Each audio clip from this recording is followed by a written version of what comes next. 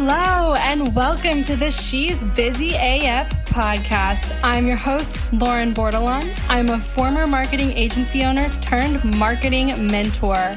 I'm a lover of all things tequila, travel, Taylor Swift, plants, and helping busy AF entrepreneurs kill the living heck out of their businesses. My podcast is filled with marketing and business knowledge to help you truly excel both personally and professionally in your entrepreneurial journey. You'll put down your phone after each episode and be infused with techniques and practices that allow you to work less in your business and more on your business, so you can ultimately step back when you want and enjoy the sweet, sweet fruits of your blood, sweat, and tears-filled labor. So with that being said, open up your note app or your favorite notebook and let's jump on into the She's Busy AF podcast. Welcome back to another episode of She's Busy AF. How to prep your business now for an epic 2022. That is the topic of conversation today. And I know you might be thinking, it's October. It's not the end of the year yet. 2022 is still a whole ass quarter away. Yes, I understand that. However, the farther ahead you can get in prepping your business for the following quarter, the better. So that's why I love this topic. I actually help all my clients do this the end of Q3, the start of Q4, sometimes early as middle of Q3. Diving into this topic, the first thing you really want to do is start by setting your vision for the rest of the quarter that you're in right now. So we are currently in Q3. What is your vision for the rest of Q3? Because that is going to dictate how you're going to start your Q1. So Q1 2022. Yes, that is Q3 right now. And why do you do this? Why am I recommending this? It's because it's not realistic to start a new plan or vision with shorter notice. You're not going to start prepping for Q1 the last week of Q4. It just doesn't work like that. You want to have projections. You want to be able to be ahead. And so much prep goes into that. So the next thing I want you to do is take a look at the last year. So if you have at least a year of business to look back on, no matter how many pivots or changes you made, we're talking sales, we're talking marketing, looking at everything you've done. What quarters were busiest for you? What products or services had the highest sales? And what products and services had the highest profit margin? So I want to break that out for a second. What quarters were the busiest for you? And busy, I mean, like, look at the time you spent. Look at what efforts you put where in your marketing, in your sales, and in like your actual client work. And try and draw some lines there. What products and services had the highest sales? Okay, like dollars, right? Maybe in dollars. One of your specific product pillars had the highest sales. Okay, did it have the highest profit margin though? And I really want you to draw the line with that as well. Because just because something had the highest amount of sales doesn't mean it's necessarily the right move for your business to keep doing that. Maybe it's time to innovate. Maybe it's time to try and plan for the next quarter. How are you going to price those services or restructure how you offer those products or services for the next quarter? So for example, the first time I ever did this exercise in my business was like 3 years ago. And I looked at everything. We did social media marketing, we did web design, and we did graphic design. So I'm just going to stick with those three because we did a lot more than that. But those were the three that we sold the most of. In looking at it, we determined we were outsourcing a lot in graphic design, so the profit margin was going to be a little bit tighter there. You're paying out more, meaning you're taking home less. That was the case for us. Then we looked at social media management. It was the same thing. We had workers on the team doing social media management, contractors who were helping execute on those campaigns. So again, the profit margin was a little bit lower.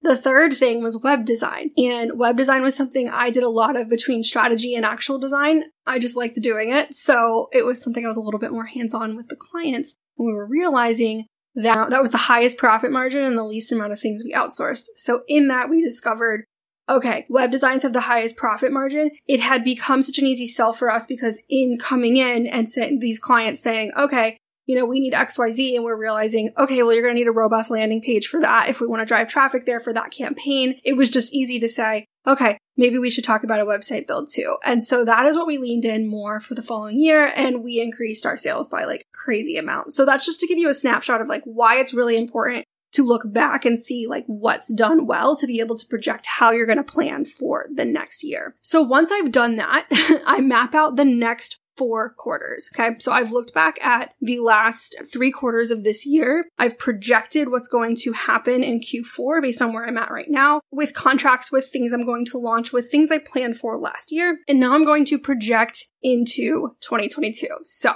let's talk about how you break this out. I break each quarter out into 3 main categories: sales, marketing and PR, and then team/operations. So for example, I'm going to break out exactly what I did for my Q1 2022, just to kind of give you that example. So number 1 in sales, how is the business going to generate a profit? Think programs, clients, services, affiliates, think all of those things, right? And then list them out. So for me, my goal is to book 6 business and marketing strategy intensives in Q1, quantify that with like the sales goal. So like, what does 6 sessions look like? It equals this dollar amount. I want to book 2 custom websites. I want to add on 1 more consulting client. And I want to have a passive, like I have a goal for like the passive sales for one of my programs in my business. Okay. So that's what sales looks like for me. Break that out by like what different offerings you have in your business that people are going to be able to purchase. Attach a dollar goal to that. And that is your plan for Q1.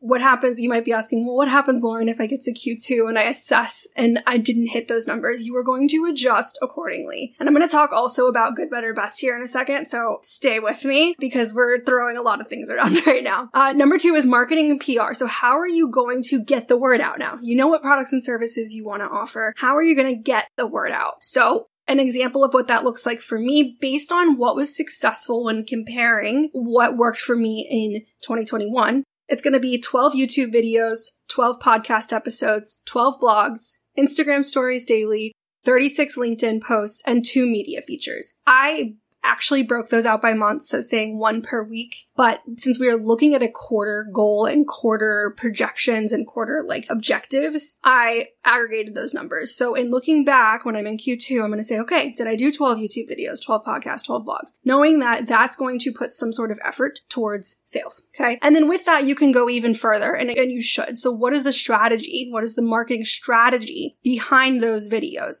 If I'm going to do 12 YouTube videos, probably 80% of those need to have a strong call to action in them for a product or service that has to do with the sales goal that I have, or they need to be in line with the sales goal I have. So if I want passive sales of my data-driven money moves course, I know that some of those YouTube videos need to either point to my freebie, which has a funnel into that product, that service. So think about those things too. Okay. And the next thing is going to be team and operations. This is the last like objective you're really going to look at. The last category you're going to look at when setting out your quarter goals. So who is going to help you achieve those goals? Why is this important? This is important because you can't do everything alone. And I don't think you should have to. You can do everything alone if you really want to, but I always recommend recruiting support. So for me, that looks like having a bookkeeper so that I can take a little bit more time off my plate. That looks like continuing on with my podcast manager because that is hours a week I don't have. And continuing on with my marketing coordinator. And I have like my dollar goals set for each. These are people, the bookkeeper is someone I'll be bringing on in Q1. So maybe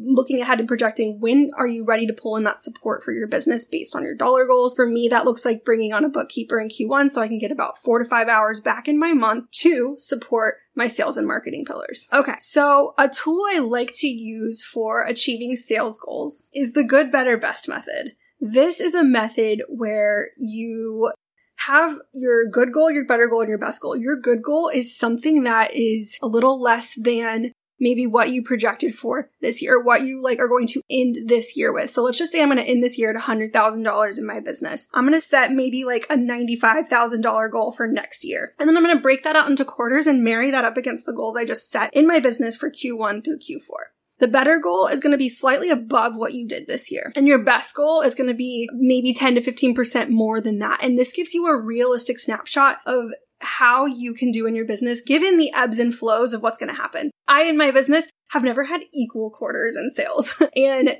traditionally speaking, my Q4 has been my slowest season because people aren't really looking to buy there. This year, it's going to be one of my busiest seasons because I've prepped for it. And I prepped for this back in Q1, which is why it's so important to get ahead now. So looking at all of the trends, looking at all of those things that are going to line up to hitting your goals and meeting your objectives for the year. Now, I want to pause for a second and talk about my secret weapon for making sure you can actually hit the goals you've set for yourself, and that is my lucrative lead tracker. When I first started my business, I was fortunate enough to lean into a ton of referral business for business, which was amazing. However, I wanted to start going after certain clients. I wanted to reach a broader audience, and I knew it wasn't smart to rely on referrals alone. But honestly, I had no idea where to start. I was just getting started with my marketing business, and I had a hard time keeping track of people to win as new clients. The issue was this: I was doing a terrible job at tracking leads. This is so important. And I realized it was something I had to change, and it started with something as simple as a spreadsheet. So when I started tracking leads, whether it was people I wanted to win or business that flowed my way, into this spreadsheet, I noticed I was closing significantly more quality business and business that I actually wanted to do business with. Not to mention, because I was tracking these things so diligently, I was able to keep clients on for longer, selling them up into retainers for new projects, keeping them around longer. That's what we want. So this is why I have given a total facelift to the original tracker I used and still use to this day, and I'm offering it to you for free. So the lead tracker changed the way I did business forever, and it allowed me to hit my income goals with ease repeatedly over the last 6 years and still continues to help me do so. It's super easy to update. It will help you close more sales and keep track of more prospects, and ultimately see your client capacity to help you plan for better sales and marketing strategies. This is really an inclusive, all-in-one tool that is going to elevate the way you do business. So go ahead and grab your copy by heading to the link in the description and dive on in. All right. And let's jump back in. So the last things you want to prep for to ensure success, ensure you succeed with your plan for the next year, the next quarter. I have a few different tips. So number one is a Google Calendar or a calendar, a place where you can come back to and create meetings to assess progress. This is really important. So you've set your goals, right? You know what your sales, marketing, PR, and team goals look like for each quarter for the year. But you need to assess that. You can't just set and forget. It's just like your marketing strategy. You can't set and forget that either. You also need to know that you're not going to marry the plan, because things are going to change. And that's what happens when you enter this assessment period, when you sit down and have a meeting with yourself, with your team, whoever it is, and assess what's been happening quarter over quarter. Having this plan will essentially give you a vision, but you need to know that things in life can change too. So allow yourself to be flexible and move things around when and if the time comes. So at the end of each quarter, I have a meeting with myself, and then I make my team aware of this, which is my next point. But I have a meeting with myself then, and I look at sales numbers. I look at, okay, how many posts did we send? And marry this up exactly with what was the goal and what were the objectives. And I'm able to see where there might have been fall off, which is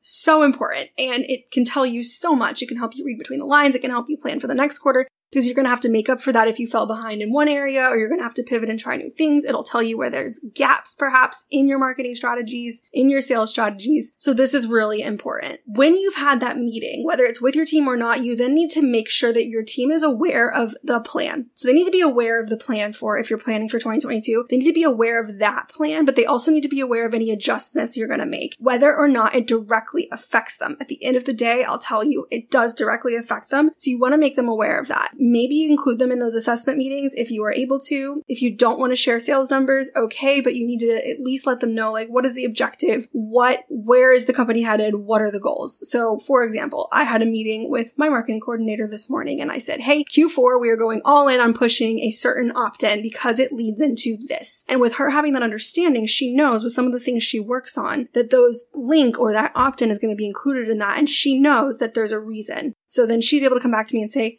hey, we haven't featured this enough, or hey, we need to feature it more, or hey, I noticed our metrics did a huge increase this month on, let's just say, email subscriptions because we've been talking about this more. And so she's on the same page and she understands. The last thing I want you to do is consider any investments you might want to make and where they might fit into your plan. So that is one thing I don't have as a category other than team, perhaps. So education could be another category you have when you are planning your pillars, if that is something that is important to you. For me, it's important to me, but I'm very I'm not as methodical about when I make those types of investments. It's usually when I hit a roadblock and I think I need more support. So I don't plan for them in my goals, but I know that like that's something that could come along. For example, if I want to download a course and learn more about something and further my skills or expertise in one area, if I want to hire a strategist because let's just say out of the blue, Instagram changes everything and I don't have time to sit down and relearn it. Maybe I hire a strategist to come in, help me relearn that and help me create new strategies around that. I am not above hiring someone to help me on things I help my clients with, if that makes sense, because you only know so much. You're only in this vacuum of information that you further learn more on. I'm a marketing strategist and I've hired a marketing strategist because sometimes you just need that outside perspective on your own business to be able to tell you what's the right next move. So big fan of that. But just thinking about it like hiring a course creator, joining a program, furthering your professional development, these are all educational aspects, additional investments that you may want to make in your business. And whether you work that into your goals and objectives or not, it is something to think about. So with that being said, thank you so much for tuning into this episode. Be sure to subscribe on the podcast for weekly tips just like this. Every single Wednesday, I promise you, for the rest of the year. And I will see you on the next episode of She's Busy AF.